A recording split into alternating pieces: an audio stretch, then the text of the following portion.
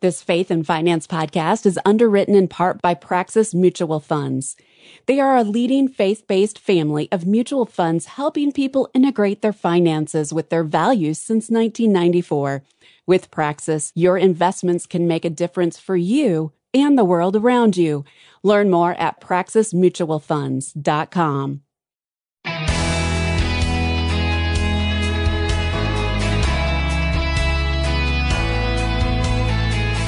Christians are supposed to be different from the world, and one place that difference should be easy to spot is stewardship. Hi, I'm Rob West. In a culture that glorifies materialism, true stewardship should stand out. Practicing it fully requires a working knowledge of the principles behind stewardship. We'll talk about that first today, and then it's on to your calls at 800-525-7000. That's 800-525-7000.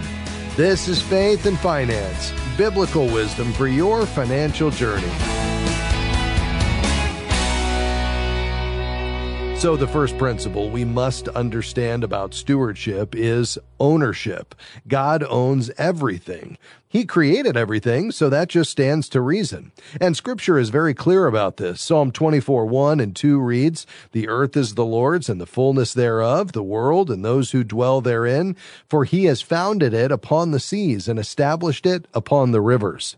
And in Deuteronomy 10:14, "Behold, to the Lord your God belong heaven and the heaven of heavens, the earth with all that's in it." And finally, Psalm 50, verse 10, "For every beast of the forest is mine, the cattle on 1,000 hills." Well, now that we've established God's ownership, let's look at this from another angle. If God owns everything, that means we own nothing.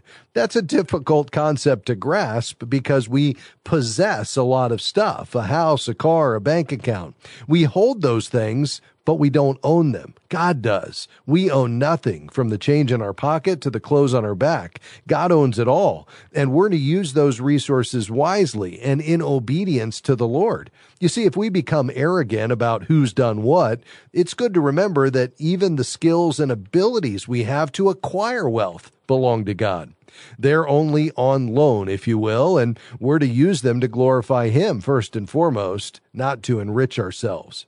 Deuteronomy 8:17 and 18 makes this clear. It reads, "Beware lest you say in your heart, my power and the might of my hand have gotten me this wealth. You shall remember the Lord your God, for it is He who gives you the power to get wealth, that He may confirm His covenant that He swore to your fathers, as it is this day." So, God owns everything. We own nothing. That's the first principle of stewardship. The second principle is responsibility. You see, as stewards, we have no rights over what we temporarily possess by the Lord's provision, but we do have responsibility to use those resources wisely for His purposes. There's nothing wrong with enjoying God's provision, but we must seek the balance between that and using His resources for His purposes. This is defined in 1 Timothy 6:17, which says, "As for the rich in this present age, charge them not to be haughty, nor to set their hopes on the uncertainty of riches, but on God, who richly provides us with everything to enjoy. They are to do good, to be rich in good works, to be generous, and ready to share." One day, each of us will stand before the Lord to give an account of how we used His resources, just like the servants in the parable of the talents. The difference is, we'll be accountable for everything, not just money, but our time and abilities too. Those are all resources God has given us, so we must use them wisely. How do we know where to draw the line? How to enjoy God's provision without clinging to it and claiming it for our own? Well, I think that's something each of us must determine in quiet prayer with the Holy Spirit. Romans 8:26 reads, "Likewise, the Spirit helps us in our weakness, for we do not know what to pray for as we ought, but the Spirit Himself intercedes for us with groanings too deep for words." Trust Him to tell you if you're enjoying or squandering what the Lord has given you. Now, the third principle of stewardship is reward.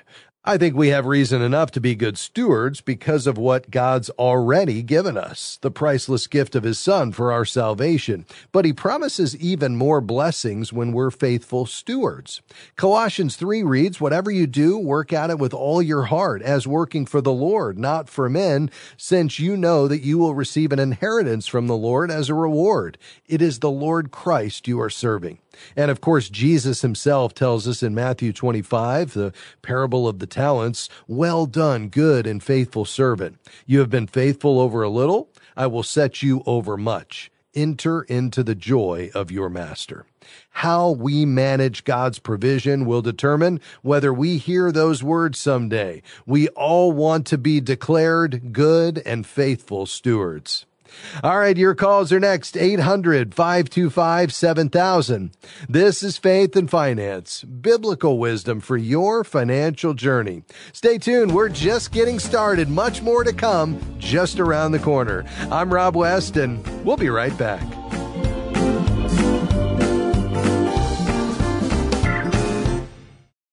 When we follow Jesus, the things of this world grow strangely dim. We focus less on ourselves and more on God's kingdom.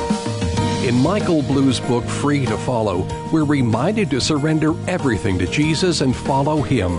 Free to Follow explores what the Bible says about money and possessions and challenges you to rethink the way you view and use them. Request a copy of Free to Follow with your gift of any amount to faithfi.com/follow. Absolutely free. We know you've learned to be suspicious of those words, but really, you can get biblical financial wisdom delivered to your inbox each week absolutely free. Articles, videos, podcasts, and special offers on biblical resources. Nearly 60,000 people receive our free weekly wisdom email, and you can too. Create your free FaithFi account by going to faithfi.com and click Sign Up to begin receiving weekly wisdom in your inbox.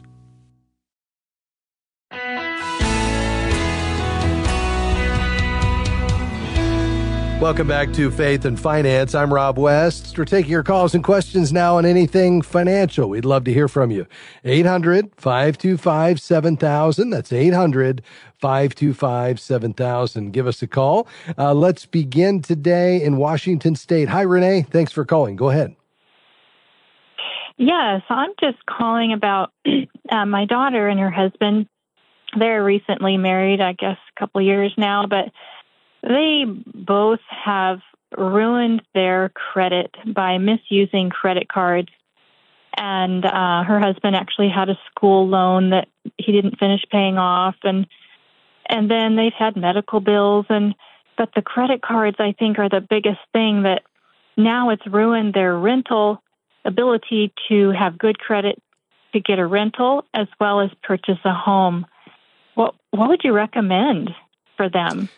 Yeah, well, I certainly understand that, and these can be tough lessons to learn, although as long as they learn from them, that's the key, Renee, because as they're just getting started out, if these first few missteps can be a building opportunity for them to cultivate the right disciplines so they never get into this situation again, that will be really helpful, even if it means it's going to delay a purchase like a new home. I mean, perhaps they're going to have to rent longer than they would like to, and I realize they'd love to own their own home, but especially in light of where interest rates are at right now, them taking some time to really work on getting those credit cards paid off and getting an emergency fund in place and then saving for that down payment is going to not only shore them up financially and help to improve her credit, but also put her in a position where hopefully they can take advantage of lower interest rates, which we would expect next year as rates start back down.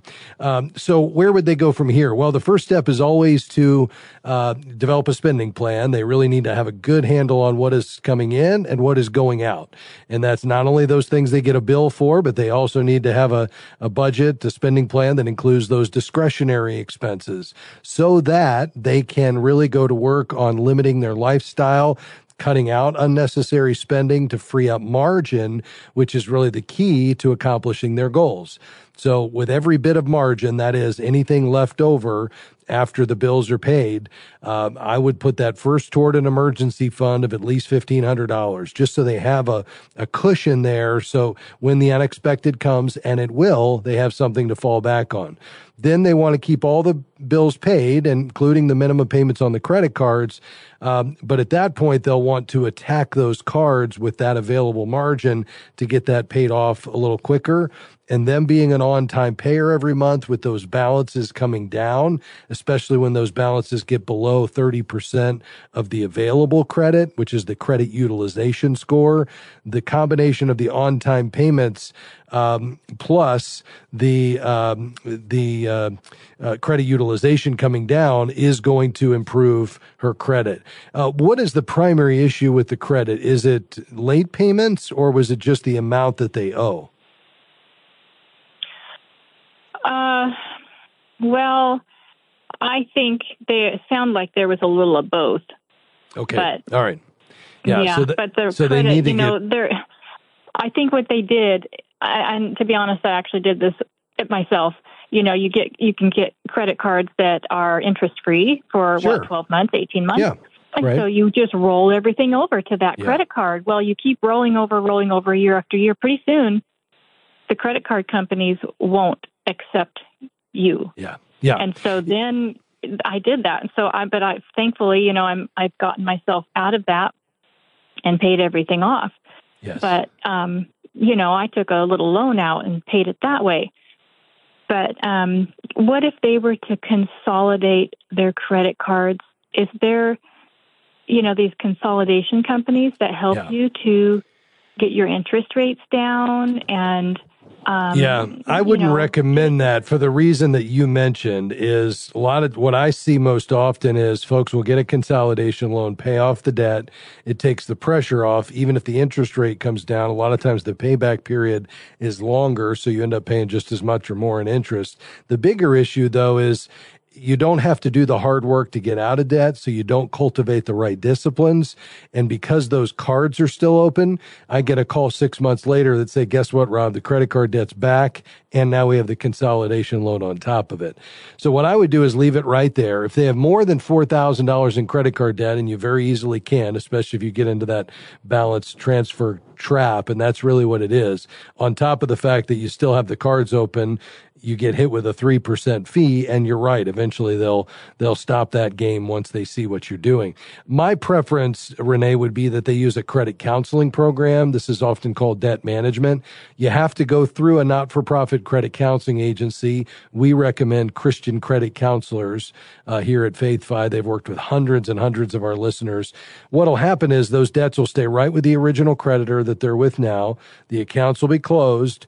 The interest rates will be dropped to whatever that particular credit card company's debt management rate is, which will be lower than the prevailing rate. And the combination of one level monthly payment through Christian credit counselors to each of her cards, plus the lower payments, will allow her to pay that off on average 80% faster. So if they were to go back and build that spending plan, create some margin, get that emergency fund of $1,500, and then get all these cards enrolled in credit counseling, that will help to get her on track to get out of debt once and for all, hopefully establish the right disciplines that makes this all sustainable so we don't repeat this in the future. And by doing all of these things, her credit will just naturally repair itself. There's really not anything you can do to short circuit that process. Does that make sense? Yes. Yes, it does. Yeah. Yeah, okay. Thank you so much for that. So do they really need to get the emergency fund before they go to the credit counseling process? They don't. My only concern is that if they don't start putting something aside, and hopefully, and Christian credit counselors will work with them on this, because the first step they do is they'll help them create a budget. And they're going to create a budget that not only covers the monthly payment to the credit card companies, but has a little bit of margin. And even if it's $25 or $50 a month going into a savings account, they need something going into a savings account so they can break the cycle of charging against the credit cards when something comes out of left field, and it always does. So that's where that 1,500 is not a magic number. I just want them to start to develop the discipline of putting something in savings, and I want them to start to build a little bit of a reserve fund that they can go to first so they don't ever have to charge on the credit cards again for a non-budgeted purchase. Does that make sense? Yes, that does. Okay. Yeah. Okay. Very good. So the next step is to contact our friends at ChristianCreditCounselors.org. That's ChristianCreditCounselors.org. And they will get them set up, get the budget going, help them understand what those new interest rates are. And all of that working together will get this going in the right direction. So hopefully that's helpful to you, Renee. We appreciate your call. And you know what? By the way, stay on the line. I'd like to send you a book that'll be our gift to them. It's called Money and Marriage God's Way. And I think for a new young married couple, if they'd be willing to read that together while they're doing these other things, that could really help to set them up for the future so they don't ever have to get in this situation again. Thanks for your call today. 800-525-7000. We're headed to a break here. As we do, let me remind you, if you'd consider a gift to the ministry of any amount, and we mean that, beyond the giving to your local church, a gift to Faith Fi would go a long way to helping us continue to offer the ministry resources we make available every day to stewards literally around the globe. You can make a gift quickly and easily at faithfi.com. Just click give. That's faithfi.com. Just click give. And thanks in advance. Back with your questions just around the corner. Stick around. We'll be right back.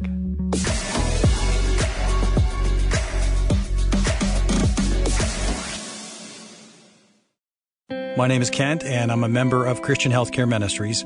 I have a friend who actually has great insurance, and she recently had a life-threatening experience, and she was laying in the hospital bed afraid, not afraid for her life, but afraid of what her insurance would or would not cover. And as a CHM member, I can honestly say I just never have that fear. I can't tell you the peace of mind that provides. Learn more about Christian Healthcare Ministries' biblical cost sharing at chministries.org. We are grateful for support from Praxis Mutual Funds.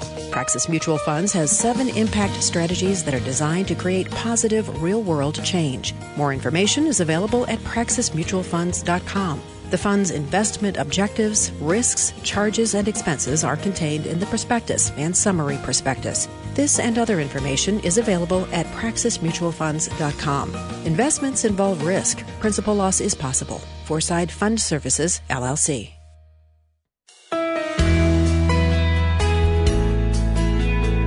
Welcome back. This is Faith and Finance. I'm Rob West. We're taking your calls today, 800-525-7000. That's 800-525-7000.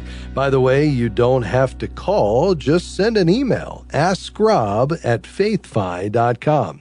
That's AskRob@faith, the letters FI.com. Let's head back to the phones. Mike's in St. Joseph, Missouri. Go ahead, sir. Yeah, I got an issue. I got money in my savings account. I want to move it over to a CD. They got a 7-month CD going for 4.55%. And I want to know if that'd be a wise deal. And I got a 403B that's coming up when I retire. It's got to go into an IRA account, so I don't know what to do with that. I want to make that work for me, not against me. Sure. Yeah, no doubt. Let's start with the CD question. So you said this is in your savings account. Would you consider this your emergency savings, or is this separate from that? No, this is separate from it. It was in here when my mom passed away. It was set mine, so I took over the account. I see. Okay. When she passed away. Very good. How much is in this savings account that you'd look to put in the CD? I got 40, and I was thinking about putting 20,000 in. Okay. Yeah. I mean, I think as long as the time horizon is right, if this is money you don't need for the foreseeable future, this could be a great amount of money to go ahead and invest. So you could take advantage of the fact that the stock market is down and put this to work, similar to your 403B, except this would be in a taxable account, so you wouldn't have the tax deferred growth, but you could still invest it. And even though the market may go down before it goes up, eventually it will recover and move to higher ground. And so you could, if you're willing to take a little bit of risk with it, you could get this money working for you. Again, as long as you have a 10-year time horizon or more. If this is though money you'd rather keep a little bit more safe and not take any risk with it, then absolutely taking advantage of these higher interest rates with a guarantee backed by the FDIC. As long as you use a FDIC insured bank, then that CD should be guaranteed. That's a great rate for 7 months. You might as well take advantage of it. If you wanted to shop it around and compare compare it to a few other bank options, you could do so at bankrate.com. You could search by the CD options, put in the length of term you're looking for, and it'll show you the very best rates in the country at online banks and credit unions and others, and you could compare that to what you're looking at. But the rate you're describing sounds good, so I think that's a good option if you're not willing to take any risk with it. With regard to the 403B, how much have you accumulated in that account? $30,000. 30,000. Okay. Yeah. So what you'll want to do when you separate from service is roll that out to an IRA. And you've got a couple of options. You could use a robo-advisor, which is basically an automated process. You would answer a series of questions, and then the robo-advisor, the algorithm, would build a very low-cost indexed portfolio. So what that means is you would use exchange-traded funds that mirror basically buy the broad market indexes. So you may own the Russell 1000 or the S&P 500 or the Dow 30, and then you'll have some bond indexes in there as well. It's a very low-cost way just to capture the broad moves of the market, and you don't have to worry about picking the investments. That would be one option. Another option would be to use our friends at soundmindinvesting.org. That's soundmindinvesting.org. They could make some mutual fund recommendations to you if you wanted to be a little more actively managed, or you didn't want to use the index passive approach, and you could take their mutual fund suggestions and buy those funds in that IRA once you move it over. So that would be the way that I would go with that 403B once you separate from service. Both of those would be a great option for you. Thanks for your call, Mike. We appreciate it. To Tampa, Florida. Harold, go ahead, sir. Yeah, hi. Thank you for taking my call.